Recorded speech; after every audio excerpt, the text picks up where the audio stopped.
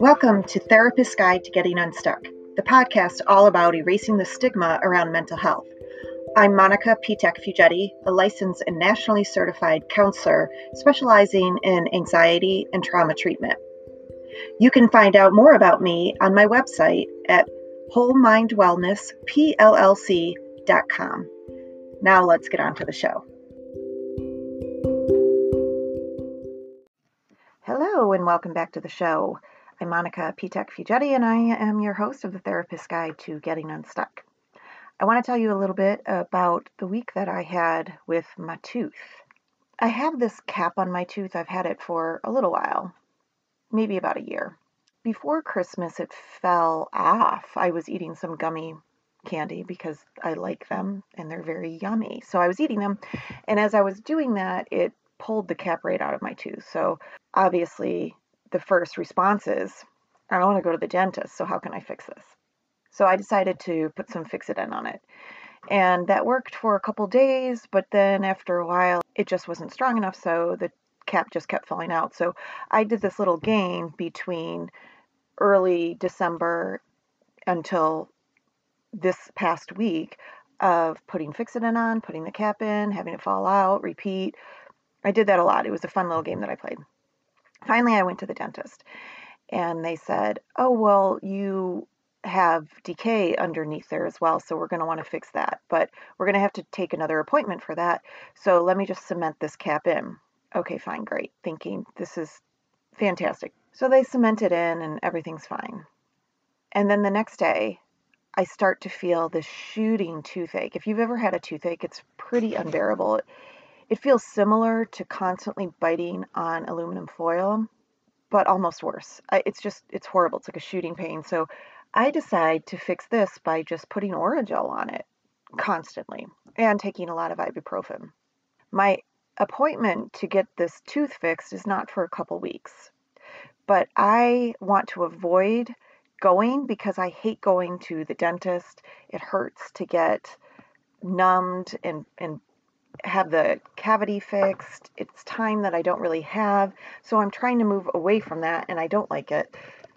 So I am choosing really to live in pain and eat on the right side of my mouth. I have to be pretty clever about drinking cold liquids because it is extremely excruciating. So that's my week. Why am I telling you all this? Because today I want to talk about something called experiential avoidance. It's a term that we use in acceptance and commitment therapy. So experiential avoidance is basically when we move away from the things that cause pain and towards the things that cause comfort. So let's back up a little bit. Back in the primitive days when we didn't really have great function of our frontal lobes and the higher order thinking didn't really set in yet, we could sense fear just by a feeling that we had. So if there's a tiger coming toward us, we know that we want to move away from the tiger. There's that fear. We want to stay away from the things that could cause actual, literal bodily harm to us back then. So as time goes on, we started naming and identifying all these emotions like happiness, avoidance, fear, sadness, all of those things, right? And what we did is we ended up labeling those emotions with the same sort of labels that we did for actual threats that were to our lives. So now, as we are higher thinking beings, we take these thoughts and emotions and we want to avoid the ones that make us feel bad. What can happen then is, say your goal is to get a job that you have really wanted to get. It's right in your career field and you really want to get it. So you work hard to move toward that goal by going to school, getting the credentials and all of the things. And then the day comes for the interview. And as that day is progressing, you start to feel yourself getting a little more anxious. You start to tell yourself stories that this is way over my head. I don't deserve this. I'm not smart enough for this. And you start to give yourself all of these negative messages. So then you stop moving toward that goal and you turn around and decide not to go to the interview and you walk the other way, away from those negative feelings. And the first response that you feel is relief. Immediately, you're thinking, I don't have to feel all this anxiety and all these negative emotions anymore, thank God. But what happens with that is that you also don't get the reward of potentially getting the job that you really wanted to get. So it's similar to my tooth situation as well, right? Basically, what I am doing is I am avoiding the situation that is causing me pain. I am telling myself this is going to be worse than I'm expecting. It's going to cause a lot of physical pain. I have some anxiety about going to the dentist. My jaw hurts to keep it open for that long. I don't have time for this. I have other things that I want to do. So what I'm doing is putting off calling the dentist to see if I can move up my appointment, and I'm living with this pain. The result of this experiential avoidance is prolonged pain for myself. Experiential avoidance is extremely common. We all do it. Some of us do it a lot during the day. Those of us with anxiety or depression or just a lot of ruminating thoughts and uncomfortable emotions you may find yourself really moving away from that discomfort, and sometimes you move away from it by trying to talk yourself out of it, which doesn't really work so much because first you got to feel it, right? But sometimes people can go to very extreme measures to escape these uncomfortable feelings. Substance abuse, they can partake in risky behaviors, and that is a very real thing when we see people that have addiction or legal issues or something that is maybe a little bit more severe. We want to ask ourselves, what is it that they're trying to avoid? Because they're probably trying to escape from something that causes a lot of discomfort. Experiential avoidance is really, really common in trauma situations and PTSD, because if you've had a traumatic event, you don't want to have to feel those feelings again. So you try to avoid the things that might trigger those feelings. So then you might find yourself having some social anxiety or obsessive compulsive thoughts or generalized anxiety or just an underlining fear of things that maybe do not prompt fear in other people. So what happens with experiential avoidance is it's seen as a coping style, but it may actually perpetuate problems or produce new ones even. For example, trying to not feel anxious may perpetuate anxiety instead of allowing it to dissipate. In fact, I'm going to say it does. Trying to talk yourself out of the negative feelings actually makes the negative feelings worse. So in cases with trauma, using experiential avoidance in a prolonged way can actually increase a traumatized person's risk of developing PTSD. There was a study done in like 2014 or something that found that abused children were much more likely to develop PTSD if they tried to avoid painful thoughts and emotions after the abuse rather than talking about their negative feelings. So the use of experiential avoidance is just one of 3 emotion regulation strategies that increase the risk of PTSD. The other 2 emotion regulation strategies implicated in PTSD are rumination and thought suppression. When you're trying to avoid the uncomfortable feeling or emotion that comes along with the event, what can happen too is that you find yourself trying to suppress those thoughts and also ruminating on those thoughts. Those things together can really be toxic in creating a PTSD type of situation. So what's the opposite of avoidance? Acceptance. You might have heard me say in the beginning of this episode that experiential avoidance is a term that is used in acceptance and commitment therapy. Basically what that is, it's a therapy developed to reduce experiential avoidance, based on the idea that suffering comes not from the experience of emotional pain, but from our attempted avoidance of that pain.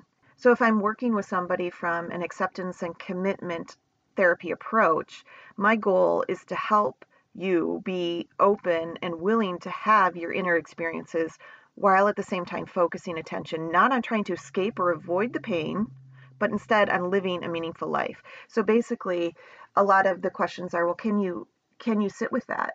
Can you live with that? Can these 2 things coexist together? Can you be happy and discouraged at the same time? Can you be fearful and hopeful at the same time? Can these 2 feelings sit together? The answer is yes, they can.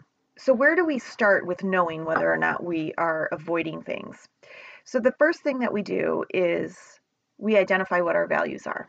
And then we do this thing that is named psychological flexibility. So what happens is write down a list of the things that you value. Remember, values are not goals. Values are the things that you hold dear. So maybe you value health, so your goal is weight loss. Do you see the difference there? So values can be integrity, they can be communication, they can be family, they can be humor, all of these things that you might value. Take a minute and write down those things that you value. I want you to think about how it feels when you move away from those values. What comes up for you? What are the emotions that you're feeling? And then think about what it feels like when you move toward those values. Again, what comes up for you? What are the emotions that you're feeling? Remember that sometimes you have to move through the discomfort to get to your values. When we are constantly resisting moving toward our values, which would be psychological inflexibility or a fixed mindset, we are not doing ourselves any favors, and we're not actually experiencing any personal growth at all. What we're doing is trying to protect ourselves. And with people with trauma and high levels of anxiety, this is a very, very scary thing, to move outside of your comfort zone and actually intentionally move toward the discomfort so that you can get to your goals. So if your value is to live a meaningful, empowered life, your goal might be to work on the behaviors that are prohibiting you from doing that. Those two things might feel like they're working in opposition with each other, because in order to work on those behaviors, you have got to lean into the discomfort.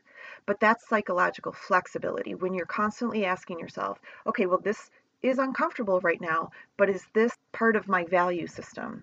Okay, I think that it is part of my value system, which tells me I need to move forward in this direction, knowing that eventually I'll get to the place that I want to be. Now, you don't have to do that alone. I always recommend therapy because it works if you work it. You can't just show up to a therapist and expect it to work if you don't do anything. The therapy really happens in between the sessions.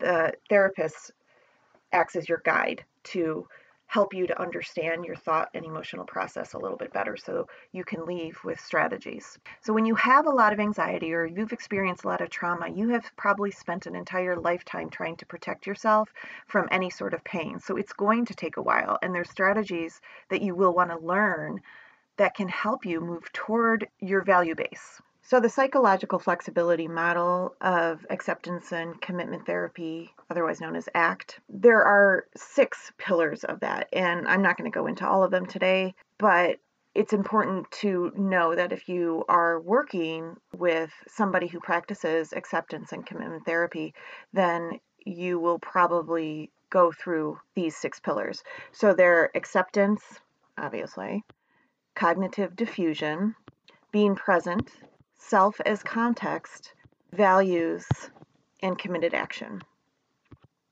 So all of those things work together to give you psychological flexibility and to provide a framework for you to live your most empowered life. So I hope you enjoyed learning a little bit about experiential avoidance today. Maybe you'll take some of what you learned and go ahead and write down your values and ask yourself if you're moving toward or away from your values.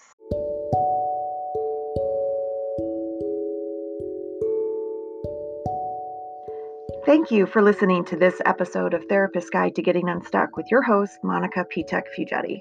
If you like what you hear, be sure to give us a 5-star rating and write a review.